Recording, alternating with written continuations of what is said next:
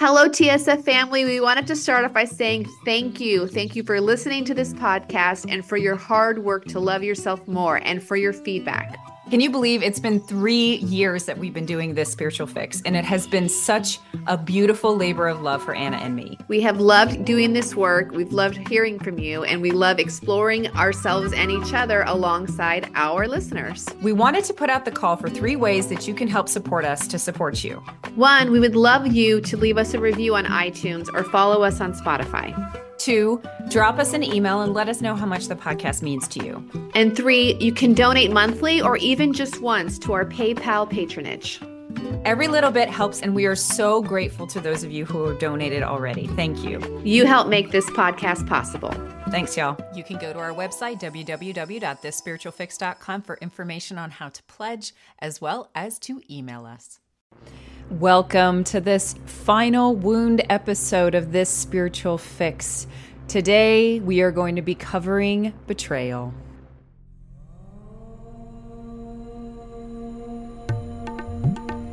Hypnosis, mindfulness, meditation,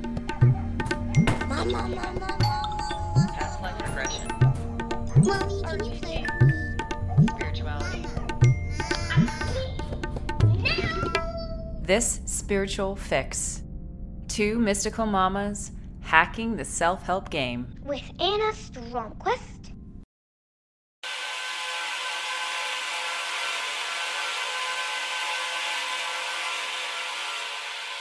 Good morning, Anna.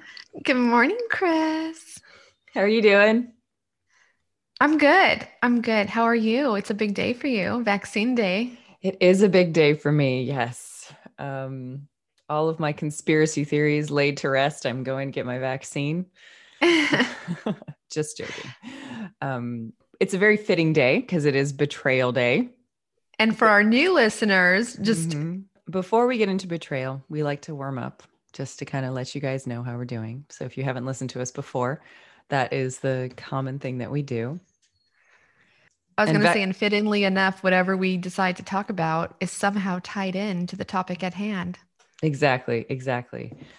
My cat is eating her food behind me. So if you hear little tinkling sounds there for a second, apologies, but I can't deny her food.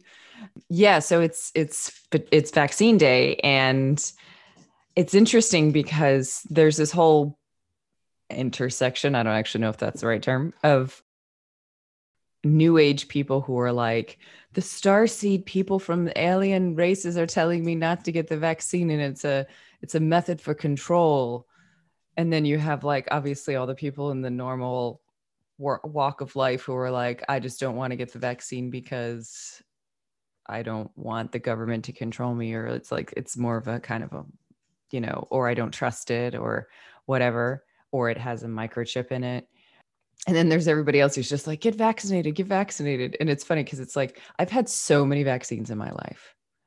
When I went traveling back in my 20s, I got all the extra ones. I got yellow fever. I got rabies. I got, oh my God, just about everything. And it's been only recently that I was like, have been reading anything about like that, or the case, basically the healing work that I did with vaccines, to recognize that there are well-documented cases of polio, giving people like a simian variant of the polio vaccine, making people really sick.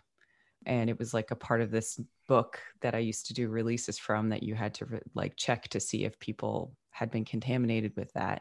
So like, I think going in with eyes wide open and like me feeling like I can do these releases, energetic releases on myself, I'm less worried about it, which is just me being really honest and recognizing that I am a very good mix of like science and conspiracy all in one, and I'm still going to get it.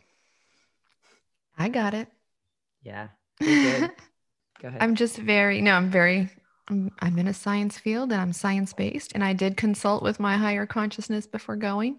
My higher consciousness guided me to wait, and because other people needed it more and I needed to just calm my doubts. One of my patients is a geneticist. I had a great conversation with her about mRNA, and it is safer and been used a lot longer than we think. And yeah, she sold me and I got it. Sweet. Anyways. But yeah, one of the things that I wanted to talk about was I had this crazy experience with my phone this week. Oh, So yeah. yeah, it was really, really strange. So what happened was on Easter Sunday, there were a bunch of people over at or not a bunch of people, there was like family, like my immediate family, my in-laws were over at my house, and I was looking for my phone, and I was like, where's my phone? I asked the ethers, I was like, where's my phone? Because this is a constant thing for me. I'm continually looking for my phone. I'm like the person who sets off the sound from the Find My Phone like every other day, because I just can't keep track of anything on the earthly plane. I'll just say that. So By the way, my Apple Watch does it for me, and I just ping it on my watch and it finds my phone. Anyways, just side note, it's a great thing to have if you're ADHD-ish. oh, that's really useful. So I'm sitting here and I'm trying to ping for my phone, and I receive a ping that says, like, what I call a ping is basically like it's an extrasensory thing that basically tells you whether it's your guides or anything else that's telling you where something is. It's kind of like a psychic experience or an instinct. People say it's a gut instinct. People say it's a whatever. Anyway, I get a ping that it's on the mantelpiece. And the second that I get the ping that it's on the mantelpiece, I hear a bang, just like such a devastatingly, the sound of electronics being destroyed from a distance, from a height, being dropped from a height and being destroyed. And it was like literally the second I got this, and I go over and my phone has fallen off like the mantelpiece and has been fallen onto one of the stones, the corner of the stones, in such a way that it punctured it. I actually found out yesterday that it punctured all the way through it. Like it literally got like stabbed by a piece of rock. It went through the protective glass, it went through the glass, and it went through the back glass. And obviously through the battery as well, because of where it was. And it was so strange because it had been sitting at rest for 15 minutes before that happened. And so here I am like I wasn't upset because I was just amazed by the fact that the second I got pinged about it, it got destroyed. It was just a strange thing. It was just a strange, like I couldn't tell you what it meant. But then when I went to go get it fixed, the guy was like, everybody's breaking these XR screens. Like we're out of supply. Like we don't have anything. And I was like, there's a conspiracy against iPhone XRs and like somebody sent out a curse so that everybody can do screen replacements. I went down a little bit of a rabbit hole. But anyway, it was fun. We've also been on TikTok. We are also started on TikTok. Cringe. Just kidding. Yeah, TikTok. Yeah. It's fun. Talk about forgiveness. It's fun. Mm-hmm. It's definitely my favorite learning platform, being a learning professional. Because with Instagram, you only get to see the people who you follow. So you have to know what you like. But TikTok just knows what I like without me having to say I'm following anybody. Yeah. Yeah. I love it. What about you, Anna? I am feeling really good. I gave up. So episode 13 was The Way of the Peaceful Warrior. Mm-hmm. That we recorded. When we recorded it, I was a little out of it. That's I was either really, I was really tired, or I was in a Buddha trance. I don't know what happened, but I was out of it. I didn't process the episode at all. And then I didn't actually listen to it till it launched. And I was like, oh my God, like I got to change my exercise routine and my eating habits, because in the episode, you talk a lot about how our body is a machine and like, got to take care of it. And, you know, meditation isn't I don't remember what you said exactly, but like I was giving I was putting more weight on meditation and mental state than on like taking care of my body. Whereas before I had kids, I did take great care of my body and I ate really healthy and I exercised hard and long often. But like after kids, it's just really easy. Like when you're taking care of someone who's totally dependent on you, it's very difficult to like justify taking care of things to you that seem optional for you. Yeah. So my eating kind of got off the wagon. My exercise routine, even though I like do walking every day, that fell off the wagon. I didn't like sweat. So anyways, after listening to that episode, I was just like remotivated. So I downloaded the Peloton app, which I love. I'm doing like 4 of those a day on top of my daily walk. I'm sorry, 4 times a week. Not a day. 4 times a week of the Peloton app. On top of my walk, I I got rid of coffee, which my acupuncturist told me to do 8 years ago. Because I only started drinking coffee when I had my kids. And because of it, my dairy intake is reduced by like 80% because I put dairy in my coffee. And then I decided to just stop eating gluten. And I'm like only 90%.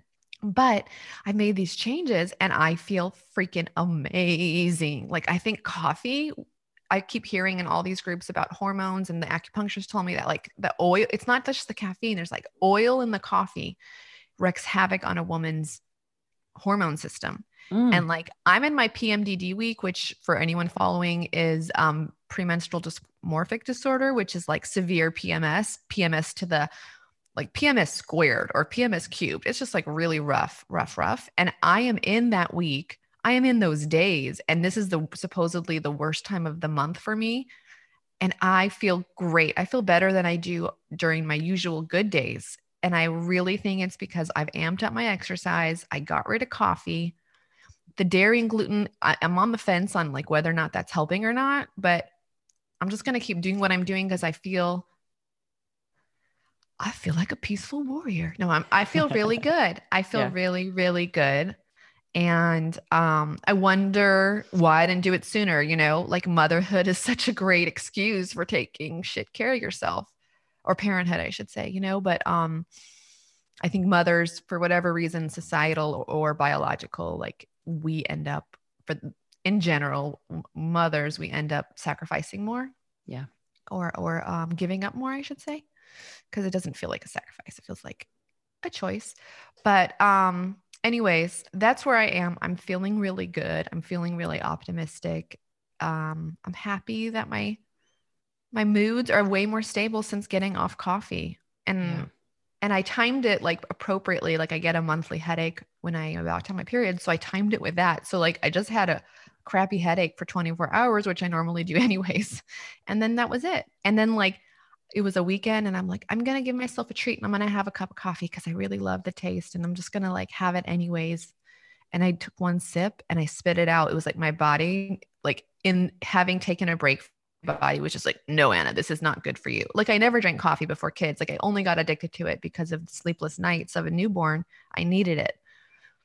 And I remember you told me something interesting, and maybe we said in another episode that like coffee turns off the emotional body and turns on the mental body, which is great for, you talked about that already. And then anyways, I just feel like I'm more whole and integrated, not needing to turn anything off.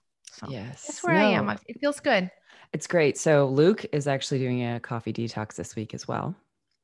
My husband, Luke. And I had a coffee. I went into town last week and had a coffee on like a Saturday or a Sunday, just because it's like my one thing that I do is I never go into town, and I'm usually over here in my compound. And every time I go into town, I'm like, I'm just going to go get something. I still have yet to find anything that I like because I'm dairy free and I don't like their dairy alternatives at this amazing little coffee shop in Milledgeville.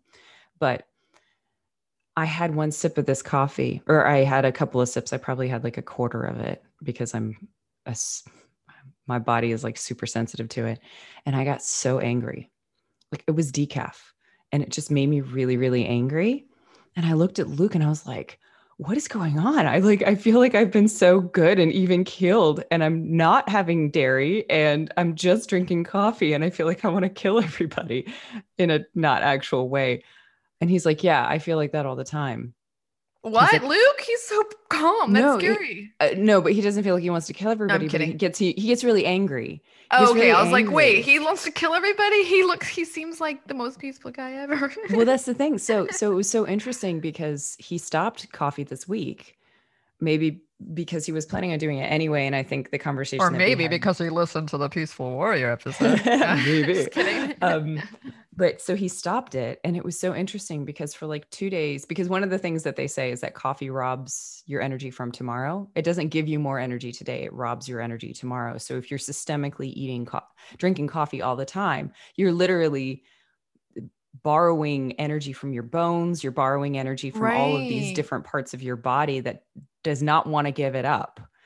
So basically you're borrowing energy from parts of your body that don't really want to release it so that you can have this boost of your mental body, of your mental, shut off your emotions, shut off how you care about things. And you're able to get this energy and it feels so great and clear.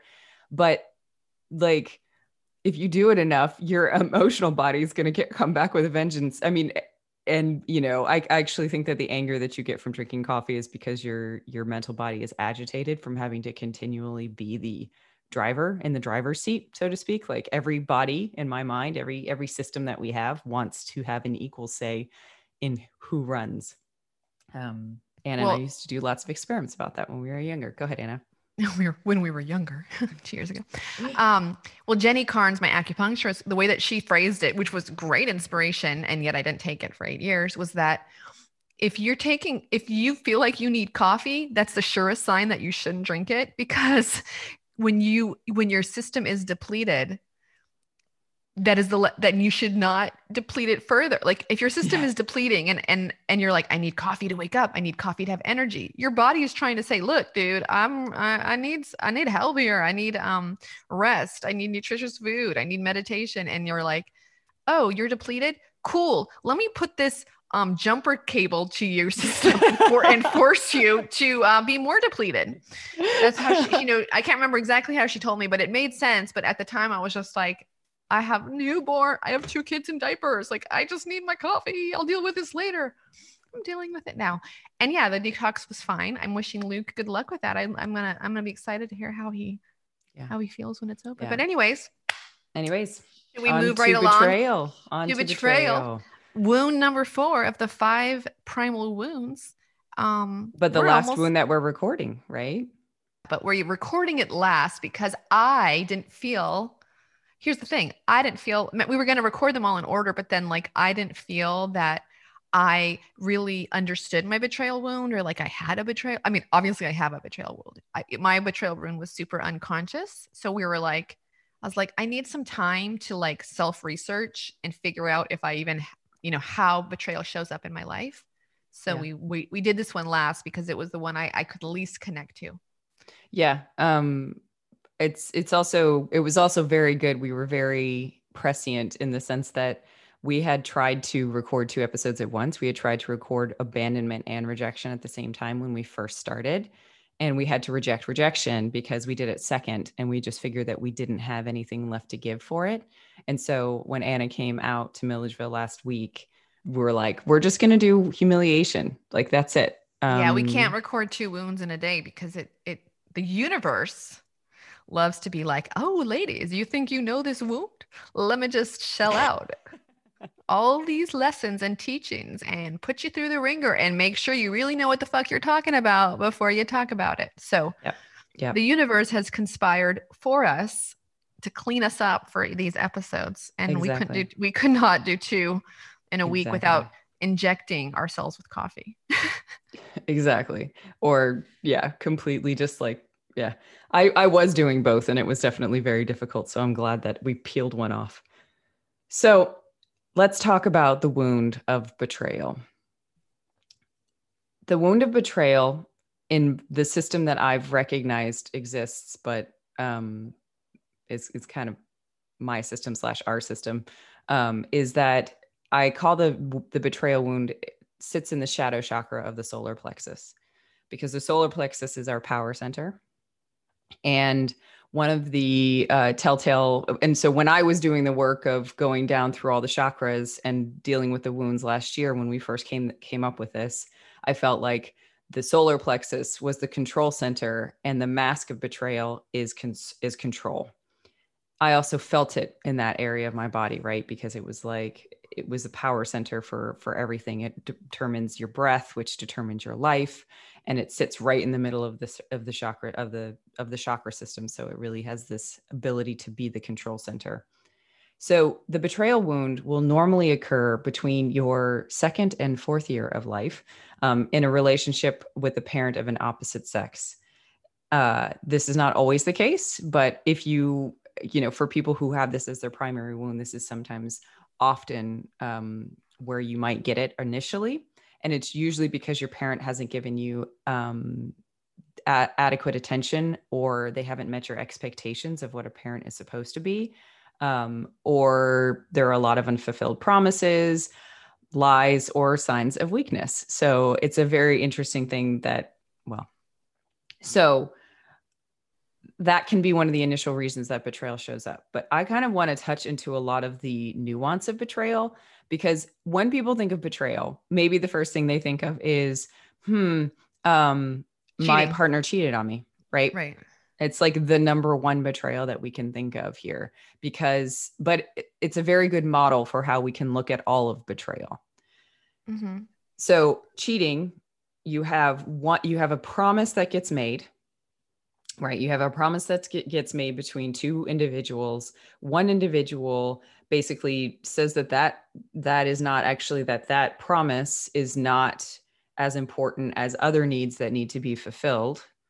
And therefore they actively break a promise in exchange for something else. So they break trust, they break a vow, and they do replacement, which is like they go and they replace. They're finding right. The person who's supposed to be your one person then gets replaced with another one person, right? So it's kind of got this really interesting mixture of it basically causes a knock-on for a lot of other different wounds, because the person who gets betrayed often feels humiliated, because they're like, well, why, I feel like a chump, or I feel like a cuckold, or I feel like whatever you want to say. I think those are all male terms. Or they feel rejected. Yeah. Or they feel rejected. And then the person who's doing the betrayal may have other things coming up as well. But basically it's a very interesting thing, the knock-on effect that betrayal has, because it's so active. And I want to talk about that for a second, because one of the things that a lot of the literature that I've read in prep for this says is that the kind of betrayal that hurts is the kind that people don't do by accident.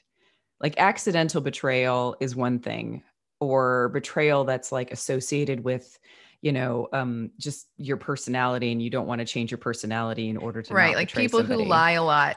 I mean, Mm-hmm. Yeah, I was thinking about that today, that betrayal is like lying. Like, what if you're married to a compulsive liar? Like, I know someone who lies all the time about Mm-hmm. stupid things that don't matter. Like, how would it be like to be married to her? And I was thinking, you just have to accept that that's just how she is. It's not intentional. But anyways, that's a total side story. But yeah.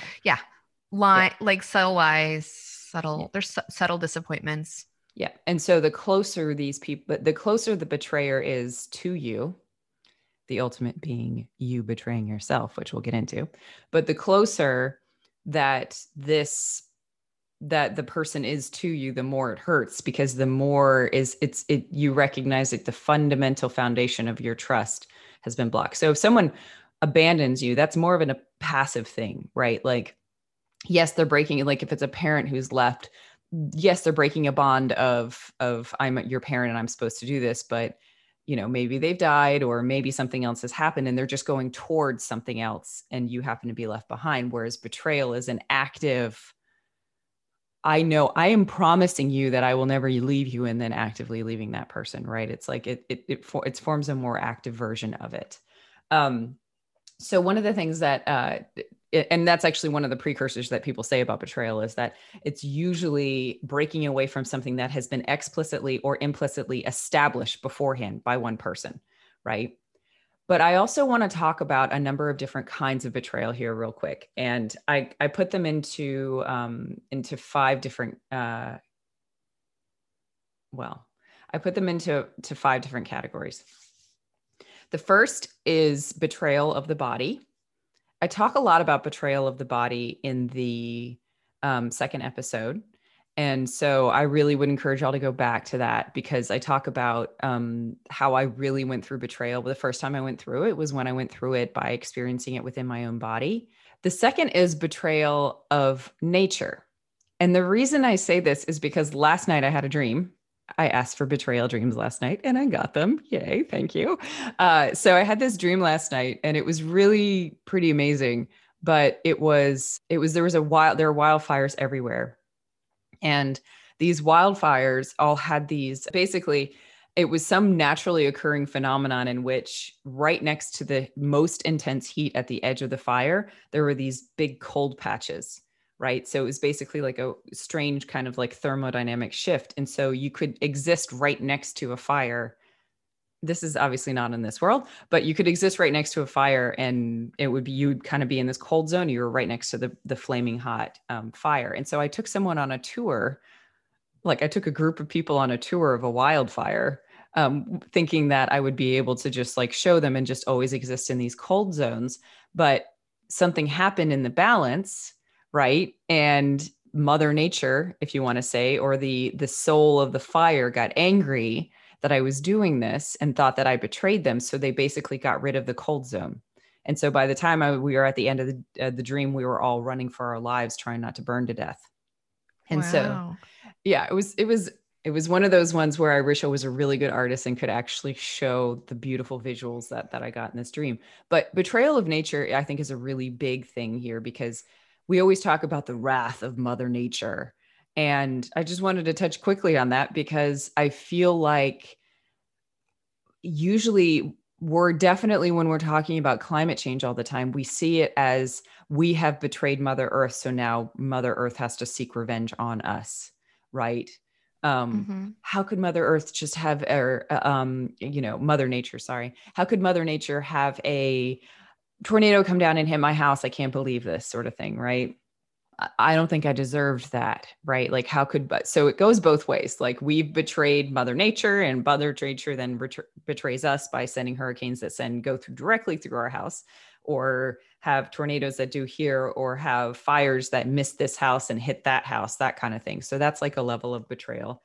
The next is power, betrayal of power, which is abuse of power. And you hear this one a lot in the news. This is like doctors who are sexually assaulting their patients is a very great example of this, because there is an implicit and an explicit agreement that I'm going to give you access to my body, and you have to take advantage. You have to take care of that. Like you're supposed to be taking care of that. The dream I got last night for that was I was in a soccer game, and the coach left in the middle of the game and never subbed out the new people, which is like a really simple way of explaining it. But it was like, so the people who started the game never got to play the entire game, and the people who didn't get to start the game never got to play the game. So it was a position of power. The coach basically became absent, and thus basically betrayed the people who didn't get to play. Well, arguably both. And then the next is betrayal of communication, which is something that is oftentimes I basically say this is as like betrayal of communication is when you're omitting something or you're not giving someone all the information. This one is particularly close to my heart, and it's probably very specific, but I give the example, and Anna and I were talking about this yesterday. The example is you're going to a wedding, and one person knows the dress code and the other person doesn't. And the implicit thing is that you're not going to do anything to make your partner who's going to this wedding feel shame. But if everyone's in white tie dress and you show up in like a spring, like floral outfit that's nowhere near like a formal evening gown, you feel betrayed because your partner has just not communicated. It's basically betrayal by omission, is another way of saying that. And then the last is kind of all of the categories of self-betrayal. All of these that I've said before can be done to the self, but I think that there are deeper levels of this, which I'll get into in a minute. So before we get into the stories that we have for betrayal, I also want to touch on the mask of betrayal, which is control, right? There are a lot of people in the world who are controlling, and you can say, oh my God, everybody must have a betrayal wound. But I kind of want to give you guys, I'm going to read out some of the characteristics of what the control mask looks like. So basically, the mask is always there to protect us. It's how we outwardly come out to protect us. And so the best way that you can possibly protect yourself from betrayal is to control everything around you. So the control mask looks like imposing your will and point of view on others. No contact with your own sensitivity is an interesting one that was on this list. You like to demonstrate your own strength, right? By demonstrating your own strength in this mask, you're able to actually say, hey, I'm not, you can't hurt me. You can't betray me because I'm so strong that nothing can actually get to me, even if you are betraying my trust. A constant need to improve. Perfectionism is a way to control, because then basically striving for honors, titles, the need to be special and important, attaching important to reputation, lack of tolerance for the lies of others, but lying yourself, having super high expectations of others, right? And punishing them if they don't meet them. That's another way that we control. And a strong need for planning and a lack of flexibility in relation to unforeseen situations. Oh my God, that's so me. Like, and that's, basically I'm always planning for the worst case scenario, because if I can control everything, then nothing can go wrong. And then all of the other knock-on wounds won't happen as a result of it. And so that's why I see myself as expressing the betrayal wound above and beyond all the other ones, is because if I can control everything and if I know everything that's going on, then nothing will go wrong, which is actually just BS. Like, that's not true. Of course it'll go wrong. But at least if I know about it, I can warn people about it and I can cause them anxiety. And then I at least feel as if I'm still valuable, right? Because I've contributed. Other things are going to reaching conclusions too quickly. A tendency to offend, suddenly ending relationships and cutting off contact is a very controlling thing to do, right? Basically not giving someone their time to say their side of the story, or deciding to just not even reason with their side of the story, determining that you're just going to cut the relationship, determining that you are just going to turn the relationship off and you're the one who has ultimate control over the spigot and they don't have any say in it. Lack of tolerance and impatience, and basically a tendency to can you think of anything else that this mask shows with the control? Yeah, I think I can think of 4 things actually. One is you kind of touched on it, which is big fear of risk. They are not risk takers. Big fear of risk. Number 2, big fear of vulnerability. Very hard for them to open up emotionally, share personal weaknesses, etc. Number 3, as parents, they can be very controlling of their children in the sense of do not let their kids risk. Don't let their kids climb trees because they could fall. Making sure their kid is this and this and this. Very controlling parents. And I think the 4th one is in relationships. I've seen it, that they are very if you don't do this, then you don't get this. Like, they can control people. I give you an example. Like, I know of someone who has a big control mask, and her wound is betrayal. And she'll do things to her spouse like, if you don't apologize, then you don't get to use my car. Or, I'm making up an example because I don't want to reveal anybody. But it's like, if you don't do X, Y, then you're not going to get whatever. And that's very controlling, to give someone ultimatums and stuff like that. And then one more point that I'd like to point out about betrayal is that betrayal and abandonment are very similar in that they control others. But abandonment is very covert. The codependent is super sneaky about the ways they control the other. They hook their claws in them, and it's a very manipulative, passive way to control. And episode 15 goes into that a lot. Yep. And the betrayal wound also controls the other, but they're very more direct. It's very more obvious. I need you to do this. If you don't do this, I'm not going to do that. I want you to do this. Hey, you didn't do that. I'm mad that you didn't do X, Y, or Z. Whereas the abandonment wound is super, super sneaky about it. So they're very similar in that respect, but one is covert and one is overt. Yep. No, I think that's a really, really good way of explaining it.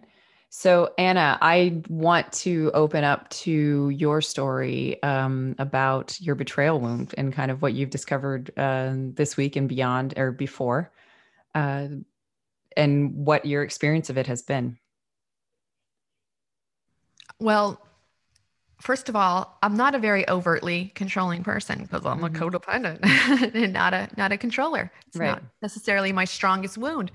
But I was telling Chris, I'm struggling seeing this wound show up in my life. And she was like, she gave me a key.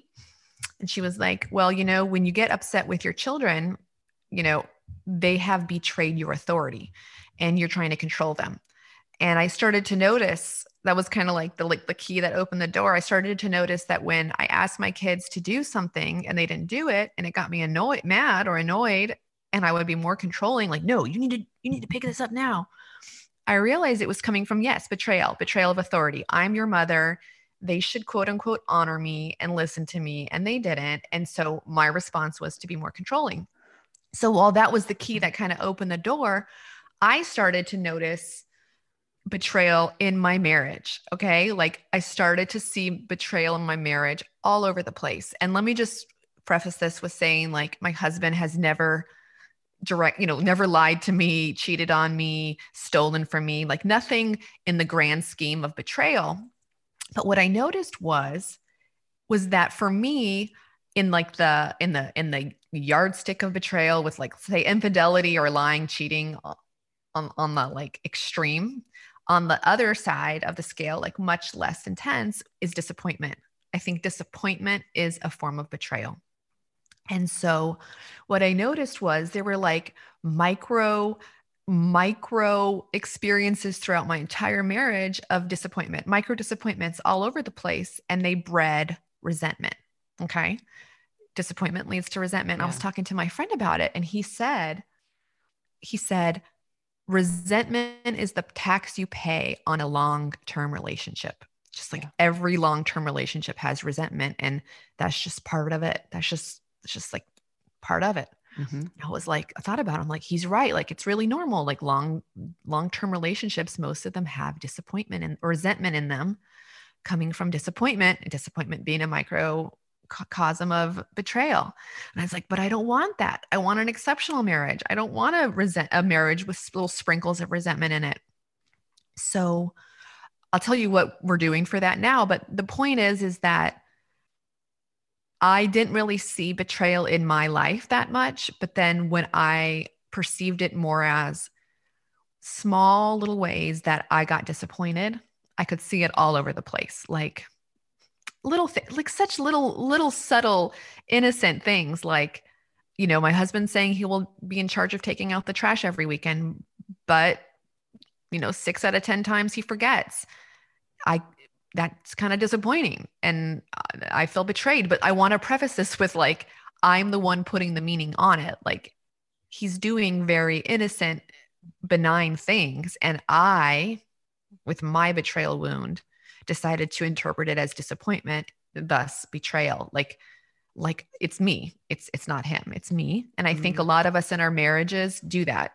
We infer disappointment and betrayal on things that aren't necessarily that. Yeah, but at the same time, give yourself some credit too, in the sense that, like, if you've made an agreement with someone, especially if the agreement is like, especially like if it's like, hey, I know I'm really busy at the moment, I'm going to do this one thing, and that person doesn't do that one thing, then you have to do it instead. So then you have to perform a self-betrayal, because you've basically made an agreement with the other person, and you're like, hey, we made this agreement and you haven't done it. And so I can either go and try and control you and make you feel guilty and make you do it, or I have to do it for you, which to me feels like a self-betrayal, because you're just like, it's not having it. Maybe it's just a codependent thing, because it's like, it's not having the boundary that says, guess the trash is just not going to go out, like, because did you ever do that? Or what, did you always do it yourself? If he didn't do it? I would always take it out, because then we'll have too much the following week and it will overflow. And, of course, because that's what your mind does. Your mind thinks about all the different things, but it still is compensating for someone else's disappointment. So I just want to say that, like, in the sense that I can definitely see how it's you, but at the same time, like, on the earthly level, on the small self level, there's also a level of self-betrayal going on if you do something that the other person doesn't, right? Maybe. Okay. Well, here's a good debate we could have here. Yes. because this is the question to ask yourself. Okay. This is the ultimate question when it comes to betrayal. Is life being done for you, or is life being done to you? So if I'm walking around with the attitude that life is being done to me, then fuck, I got to take out the trash again. Well, this sucks. But if I approach it like life is being done for me, I can say, you know what? My husband works really hard for my family. Hey, I don't even have to justify it. He's sleeping in. I don't have to just go into the justification. And I can just say, I'm taking out the trash because I love my family and I love taking care of my family. And I'm just going to do it. And life is for me. Life is helping me break down my ego and break the betrayal wound down. Like, I don't want to roll in, he should have done it. Fuck him. He should have taken out the trash. I don't want to roll in that. I've done that. I did that 5 years ago. That's where I was. I was like, fuck him. He should have taken out the trash.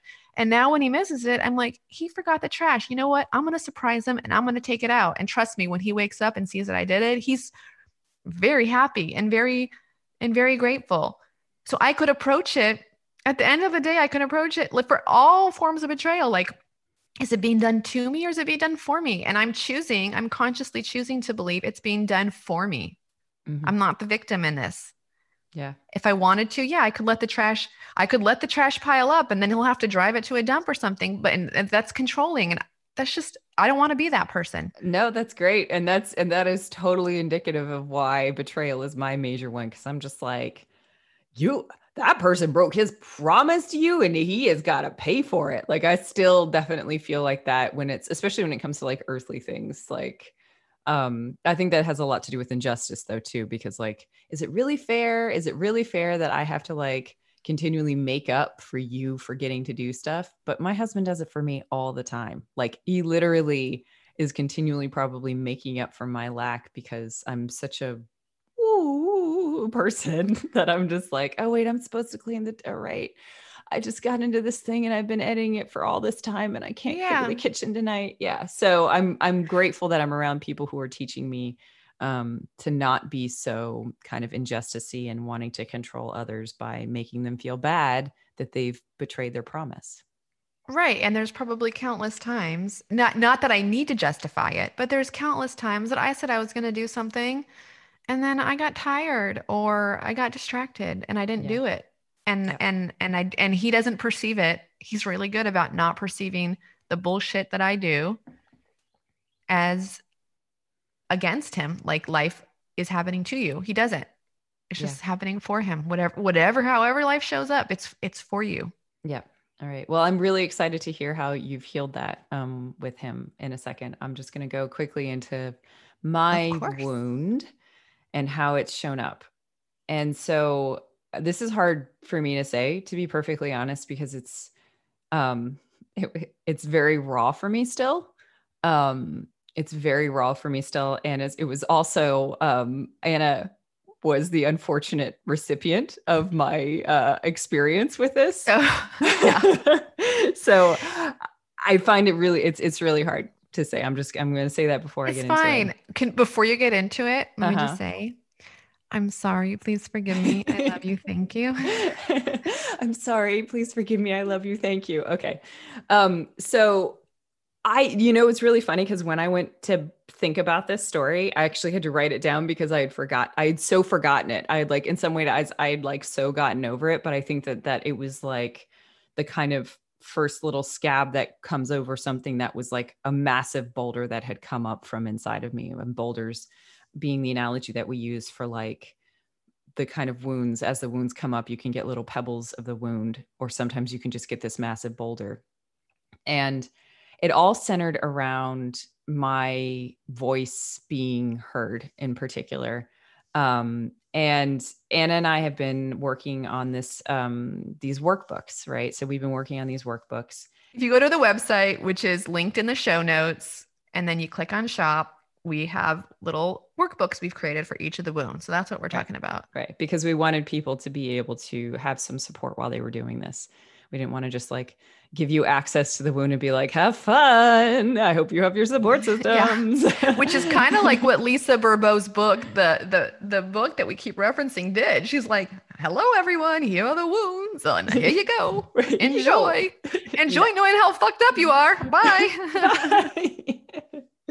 So, Anna, you haven't actually heard this whole story, but Saturday morning, we had so much work to do, right? Like we had so much work to do. Like there was so much editing that needed to go in the meditations. And I had done a meditation, but like the meditation had a lot of issues with it because I wasn't using the language correctly. And I needed to make sure that I used the language correctly. And so I had to like re-record everything. And then we still had to write all the workbooks and we still had to do all this and that. And so I had spent all day Friday. Like I basically had 2 kid-free days. So for me, it's like this sacred time. And I'd spent all day Friday editing episodes, creating my meditation that I then needed to redo. And like, I just basically, and then I had spent a whole bunch of time waiting for Anna to send me her meditation so that I could edit it while I was sitting at my computer, because I knew I had a ton of work to do on the farm and like a ton of work to do in the afternoon. And so she never sent it to me. And in the time that I was sitting at my computer, and oh my God, this is like obviously pulling up a lot of stuff from my breathing thing. Sorry for my voice. Yes. And it was so interesting because because we've talked about this before, but basically, you know, Anna got really upset with me when it came to Injustice during the Injustice wounds, because she felt like I wasn't pulling my weight, which I wasn't. Because I was self-sabotaging because of rejection. So there's like all the wounds have like really interplayed in how we've actually even produced this podcast. Like we're getting super meta here, right? Yeah. And so I finally Saturday, I finally got upset in the morning about how unfair it had been, which feels like injustice, but it was actually, I'll get to where it gets to betrayal here, because betrayal is the deepest wound in this whole mess of experiences. And I was upset because I was just like, I want to contribute, but I have this full-time, or I don't have a full-time job, but I have a 30-hour a week job. And I usually end up doing it 40 hours a week, and I'm busy during the day and I can't do anything. And Anna can do it whenever. And so she does it. And then I feel guilty that I haven't done it. And then I don't get any say because I didn't have any time to do it at the time. I didn't do it before she did it. So she's amazing codependent who does all this stuff all the time and like gets into these work things. And then all of a sudden I don't have a voice because I didn't have enough time to do it, or because I didn't do it fast enough, or because she thought I was procrastinating, which I wasn't. And so I got myself into this tizzy because I was just like, where's my voice? Right. That was the key out of all of this, was where's my voice? And it just came to an absolute head when Anna had left these portions of the workbook for me to write. And we then go in my codependent, right. overperforming. Yeah, go ahead. Yeah. No. So basically, so I had looked at it on Friday, and in Friday it had just said intro, Chris, write this intro, right? Like totally blank slate. I can do whatever I want. I go into there on Saturday morning and she's written an outline for me, which I'm just like fucking seething about, because I'm like, are you kidding me? Like, I'm supposed to be doing this. I know in the back of my head that Anna is doing this because she thinks she's helping me. She thinks she's making my life easier, but I'm just like, you've just completely stifled my voice. I want to be able to write this, right? And Anna, go ahead and say your whole, like, you know, from your perspective.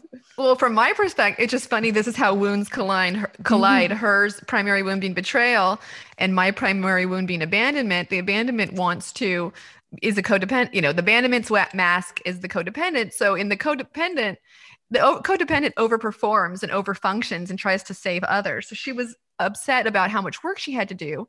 And I was like, I had left her all these parts in the workbook to fill out. And then like, I thought, well, gosh, she's got a lot on her plate. Why don't I just go in and write them? And then all she has to do is tweak it. And then she only has a 10-minute job instead of a 2-hour job. I'm going to go in and do it. So I put another hour into this workbook for her, you know, thinking I'm helping her, thinking I'm making her life easier.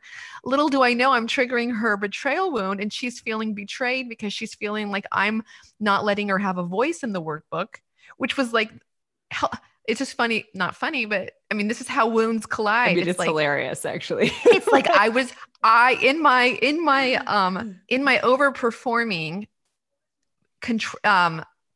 trying to contribute and help, I actually fucking made everything worse. But I had a good intention, but I was just blind to I was blind to the way that would impact her, because right. in my world, that's what I would, because me as a codependent, that's what I would want someone to do for me. I would want someone to take care of me. I would want someone to do as much as possible to make my life easier.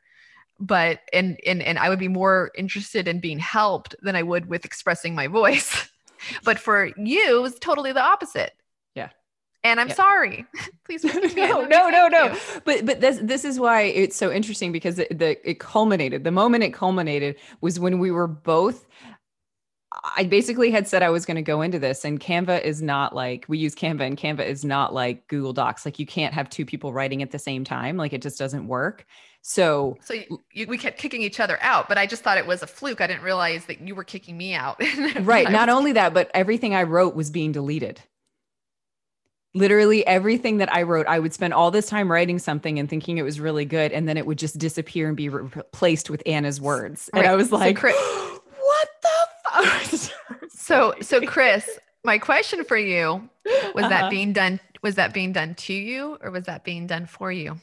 Oh, I can see it both ways. I can completely see it both, ways. Oh, I was hoping you had gotten to the point where you were like, it was being done for me. Oh, well, no, I mean, well, yeah, because that's the thing. Like, when I say this is raw, like, but the thing that, yeah, so I'm gonna get to the process. How you? Okay, I'm gonna get to the process before, but I'm actually gonna jump over to you, Anna, because I'm gonna leave everyone in suspense, and I want to talk about how you healed your betrayal wound. Anna, go ahead.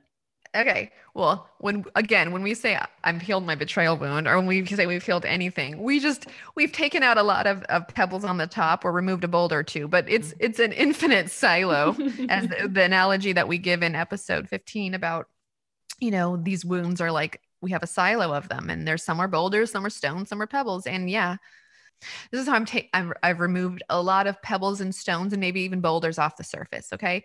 So I'm doing three things. Okay.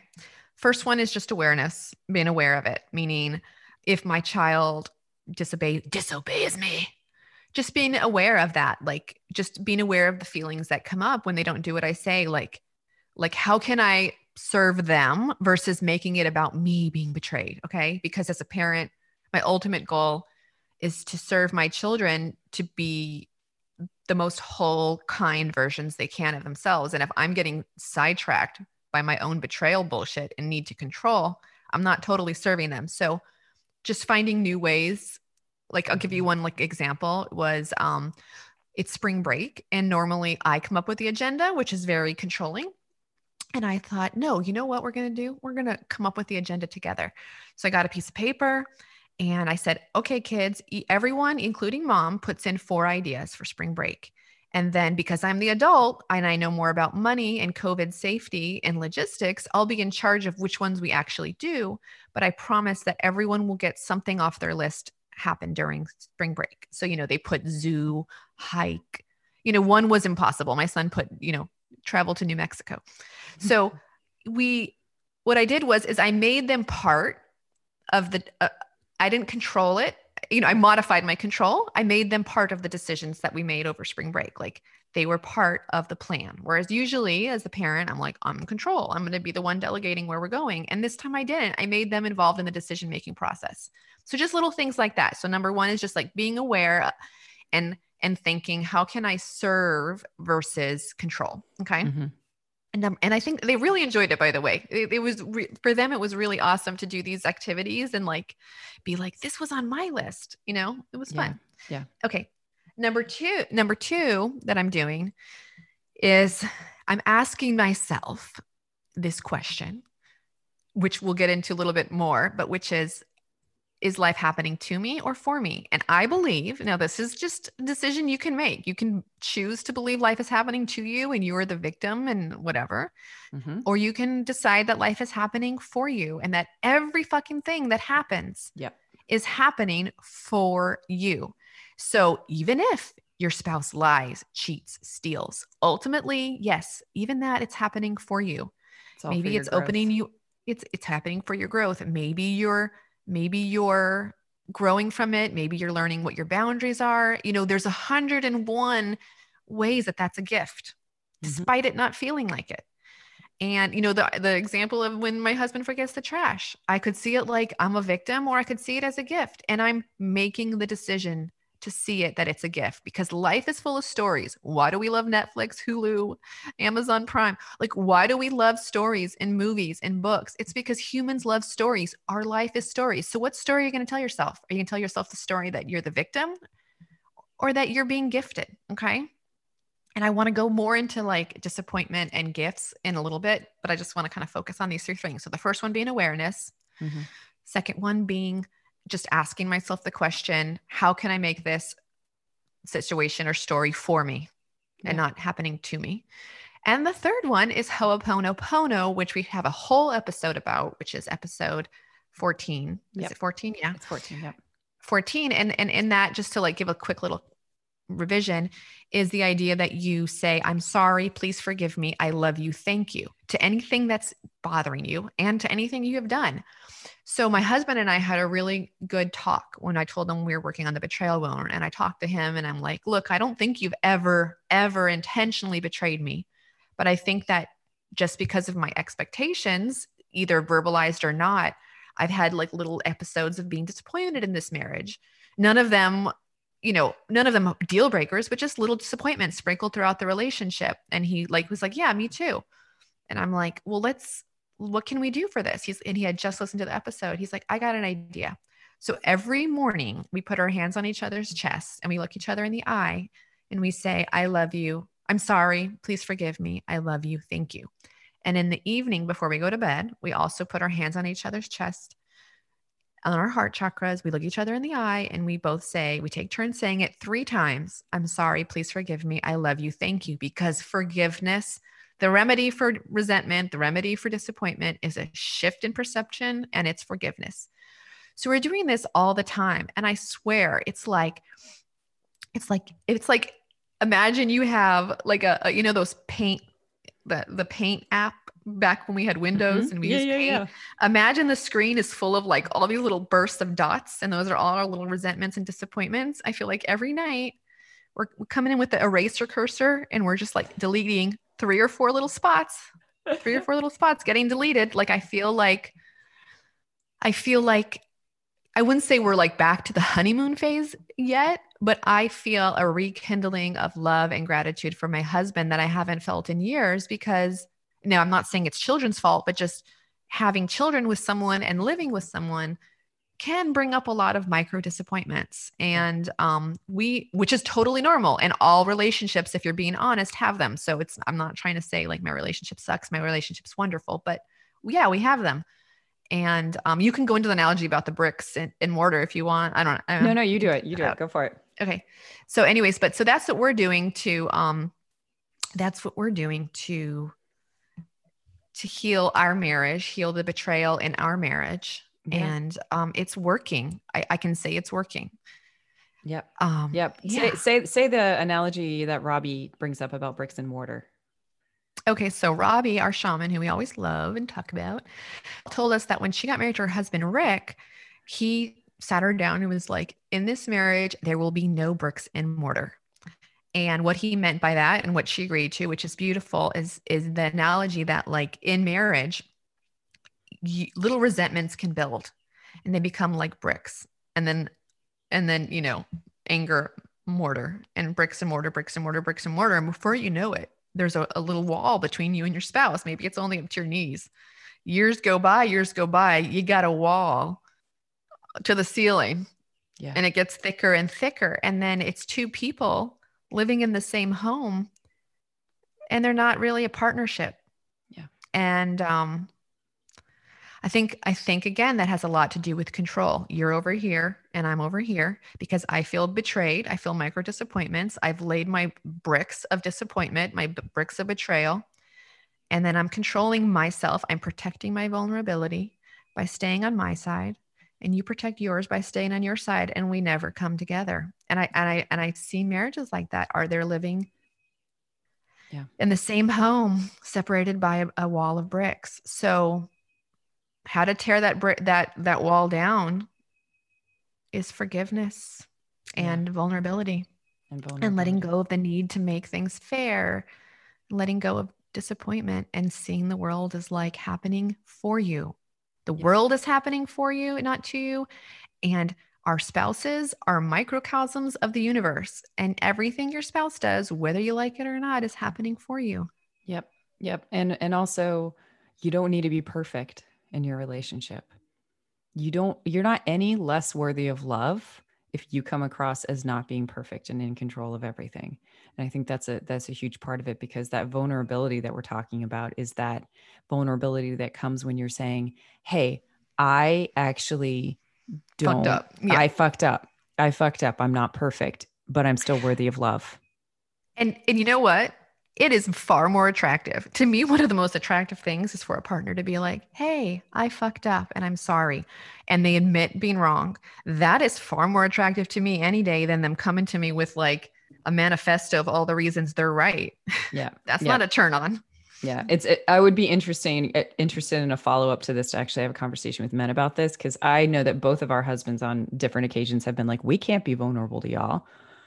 Because we have to come across as like the strong man or whatever like that. And I'm like, let's get into that someday. I don't know if that's really true. I think on the surface it may be, but I think it has a lot to do with this kind of control and like people playing their roles. And when people don't play their roles, that's a level of betrayal. But I think that's for a different episode. It's just something that I think is a really interesting part of this, is that people not fulfilling their roles, whether it's a parent, or it's a body that's supposed to work, or any of these different things that can come across as the betrayal, is that if you've assigned an identity to them and they're not behaving in the way that they're supposed to, they're not being the strong man in your relationship, or they're not being the strong woman in your relationship, or they're not being whatever it is, then you're able to see this as that can also trigger betrayal in you. And so I want to now follow up with the end of my story and how I am healing this process and how I actually really realized it was betrayal. So everything culminates, and I'm literally sitting there trying to write this workbook, and I'm blubbering, like I'm just crying, I'm shaking, like I can't, it's like the boulder is coming out of me and I'm trying to be functional. I'm like, I can't do this. So I go and I dig holes, because that's what I had to do. I had to go dig holes. And so I go and I dig holes, and I'm just like, the anger is just coming up. It's just rolling up in me, and just being like, at first it's just Anna. And then I'm like, oh, fuck that. I know this. Wait, I know how to do this. I've done this so many different times. It has nothing to do with Anna, nothing to do with Anna at all. This is me. What am I saying to myself? Like, what is going on? Betrayal is what feels like is coming up. I know that I'm in the betrayal week. What am I learning about betrayal? And so I just keep asking myself. So what I did was the first thing I did was I recognized it had nothing to do with anyone outside of me. It was me. And then the second thing I just did is I kept asking, because it was really hidden deep. Like, it was really hidden deep to be like, I love Anna so much with every fiber of my being. She is such an amazing partner. She's doing all of these different things.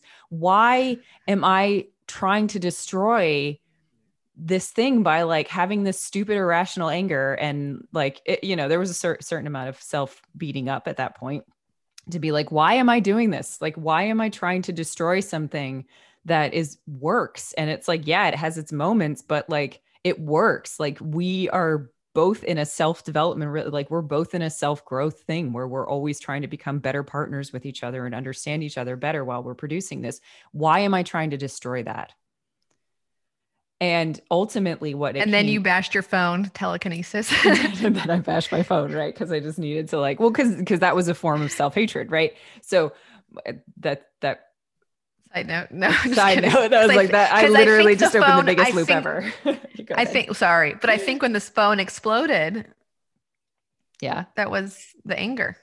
Yeah. Anyways, it's a really good point, right? Because that is a totally good point. But what it came down to was that I started to recognize that the reason that I was so upset was because my voice was being stifled. But it wasn't because Anna was stifling my voice. And it wasn't because the timing was off. And it wasn't because of all these very specific human small self things that came up.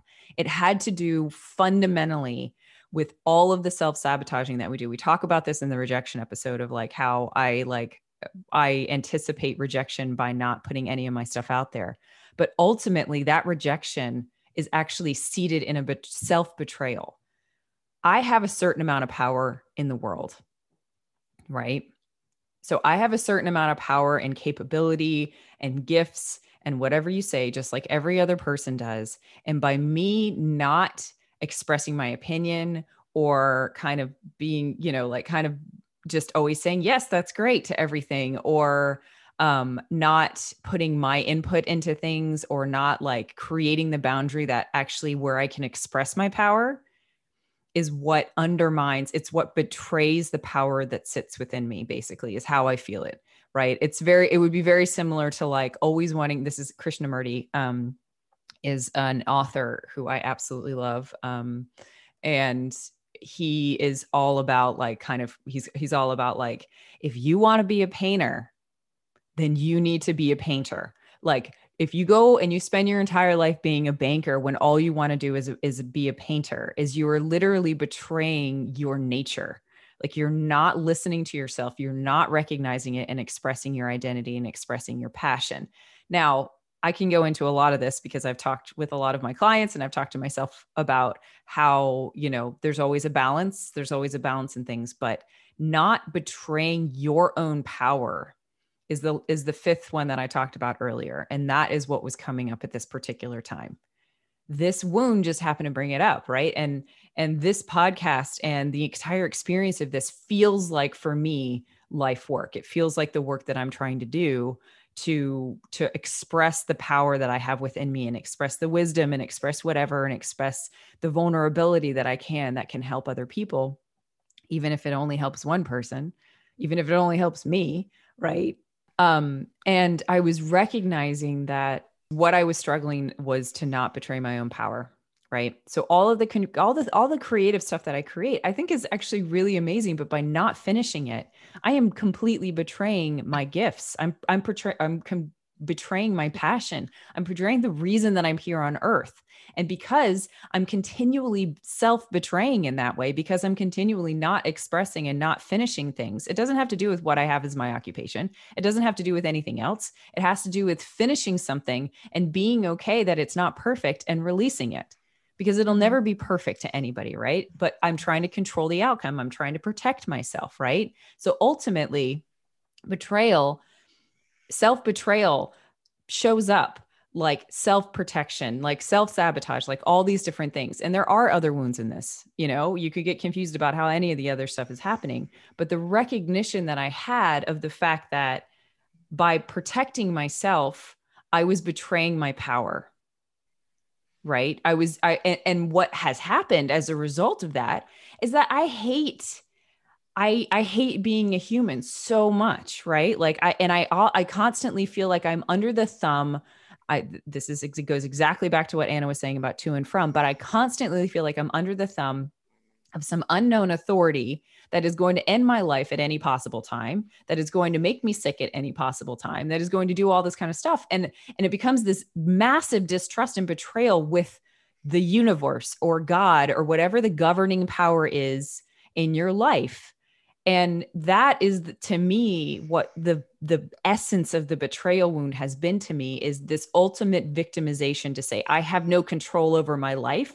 So let me try and control everything that I can, even if I can't.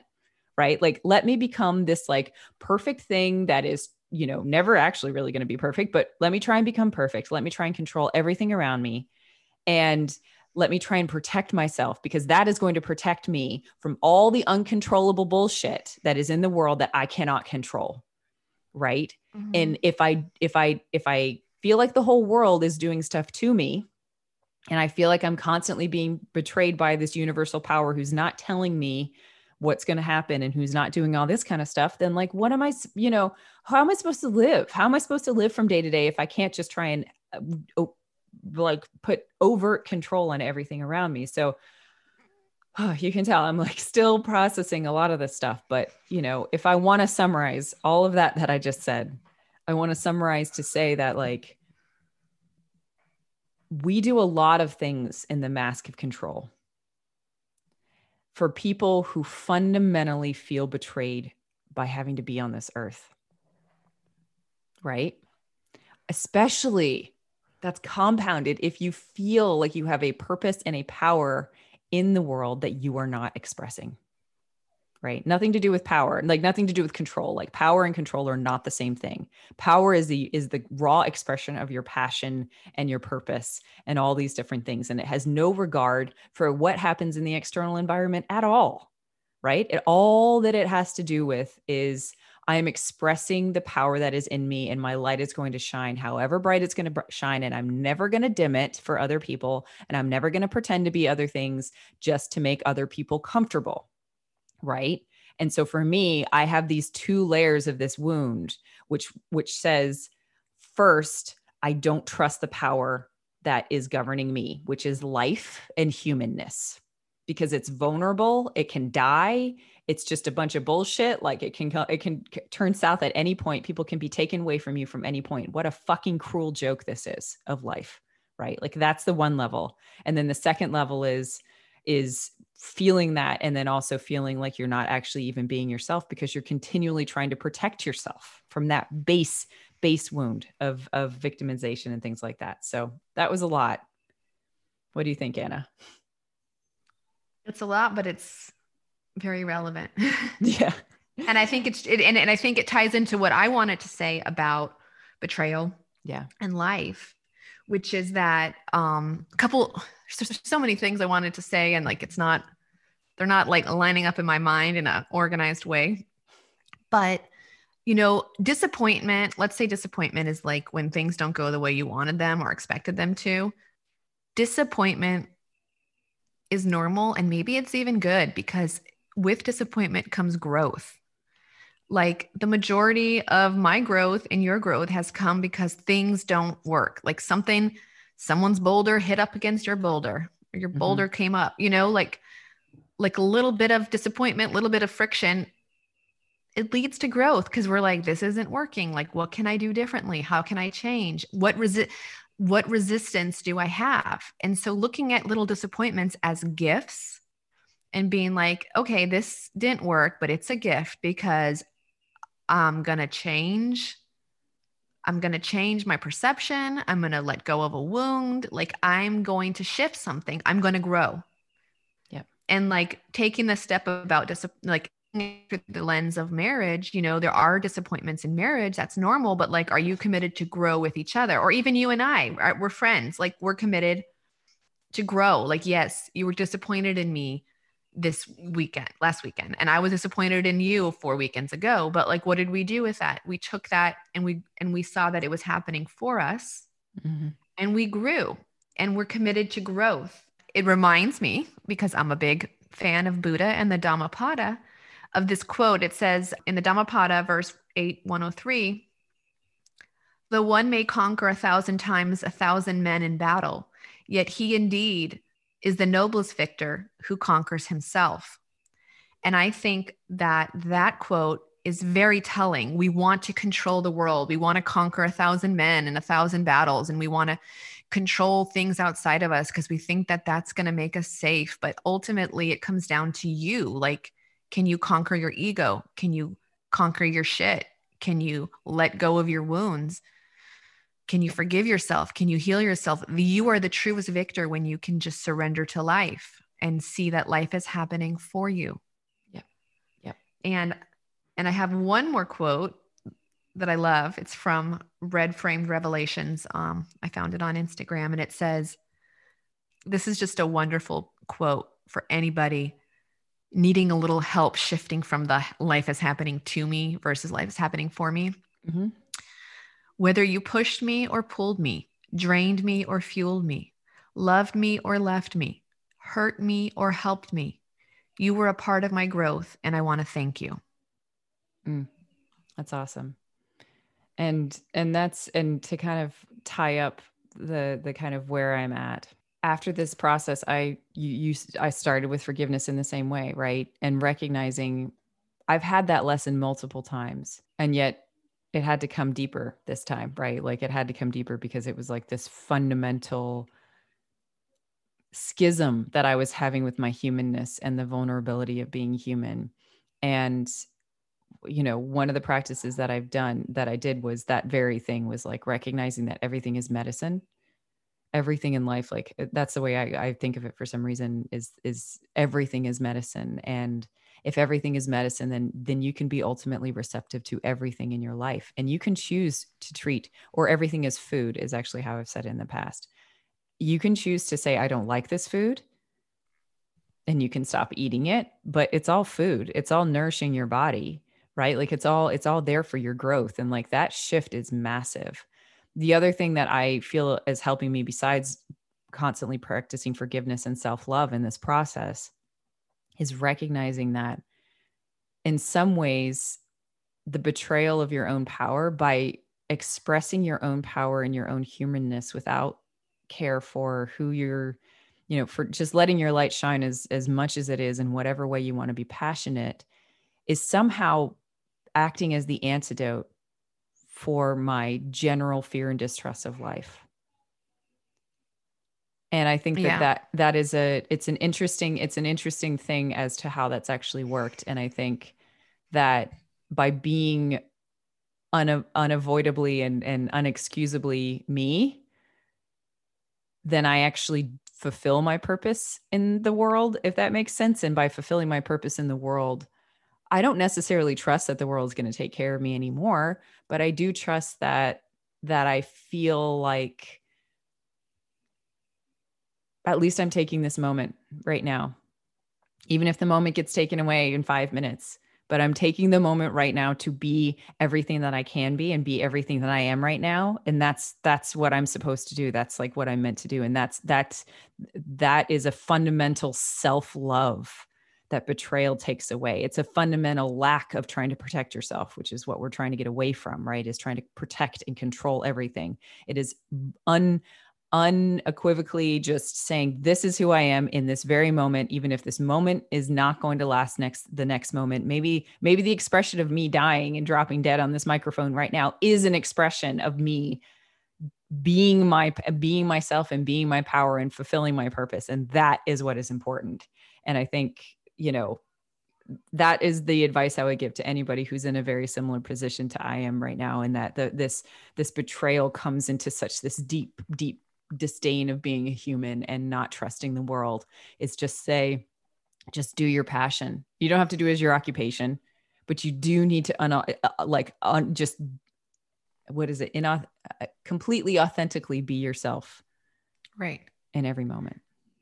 So, yeah. I think it ties into, like, we talk about this in the other episodes, that for every mask or every wound, you have a corresponding life lesson. So like abandonment's life lesson is emotional autonomy. Mm-hmm. The person with the rejection wounds life lesson is to face their problems maturely and not run away. The person with the injustice wounds lesson is flexibility, like flexibility of opinions, flexibility of view. And for the betrayal wound, the life lesson is self-trust. Yeah. So you can trust others and you can take risks and you can be vulnerable when you actually trust your back. When you got it in your mind and in your heart, you're like, I have my own back. I've got my own back. And that's fundamentally, if you're dealing with a betrayal wound, you got to focus on self-trust and having your own back. And going into that whole Dhammapada quote about being your own victor, because if you've got your own back and you trust yourself, then you can fulfill your passions, and then you can be vulnerable, and then you can take risks, because you know that whatever life throws at you or whatever anyone throws at you, you have your own back. You're going to be okay because you got this. And you're not going to betray yourself. And the more authentic you are with yourself, and the more you trust yourself, and the more you've got your own back, you're not going to be paranoid as your spouse cheating on you. You're not going to be paranoid as that person lying to you. You're not going to be paranoid is that a risky situation? If you can trust that you got your own back, and ultimately life has your back too, but that's a little more esoteric. But if you got your own back, you can do everything. Yep. Not everything. You know what I'm trying to say. You do everything that's in your purpose. That's within your realm. Right? You can follow your own heart. You can take risks. You can be vulnerable. You can let go of control. Exactly. Because control is all about how can I control the outside world to protect myself from terrible things that are inevitably going to happen. And that's just not the thing. If you trust yourself and you express your power, and you are authentically you in all of your brightness and all of your shadows and all the other bits, like all of that, if you're just that and you're unequivocally you, and you never compromise that, then nothing can touch you. Even if something happens in the external environment, nothing can touch you. Love yourself. Love yourself. Express your power. Yeah, cool. This is a Wayne Dyer quote. How people treat you is their karma. How you react is yours. Mm-hmm. Amen. Thanks so much for listening to this Final Wound episode of This Spiritual Fix. Please stay tuned next week where we'll be covering Insight, another process to help you. And then the next week, we'll be offering you a summary of the existing wounds and how to deal with it when your family members or friends or loved ones have these wounds. Stay tuned. Thanks for listening.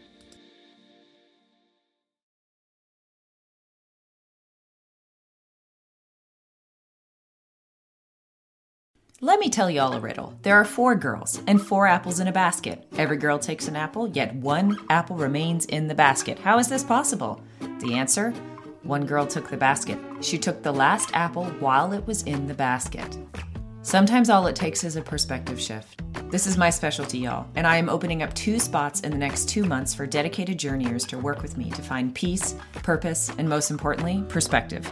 In these journeys, we co-create a curriculum that suits your current blocks, goals, and needs, and we use all the tools: shadow work, books, fiction, remote viewing, intuition, meditation, guided journeys, energy healing, dreaming techniques, you name it, we do it, and all to achieve a commonly held set of objectives. And if you're interested in hearing more, book a free call with me at www.chriswiltsey.com/discover.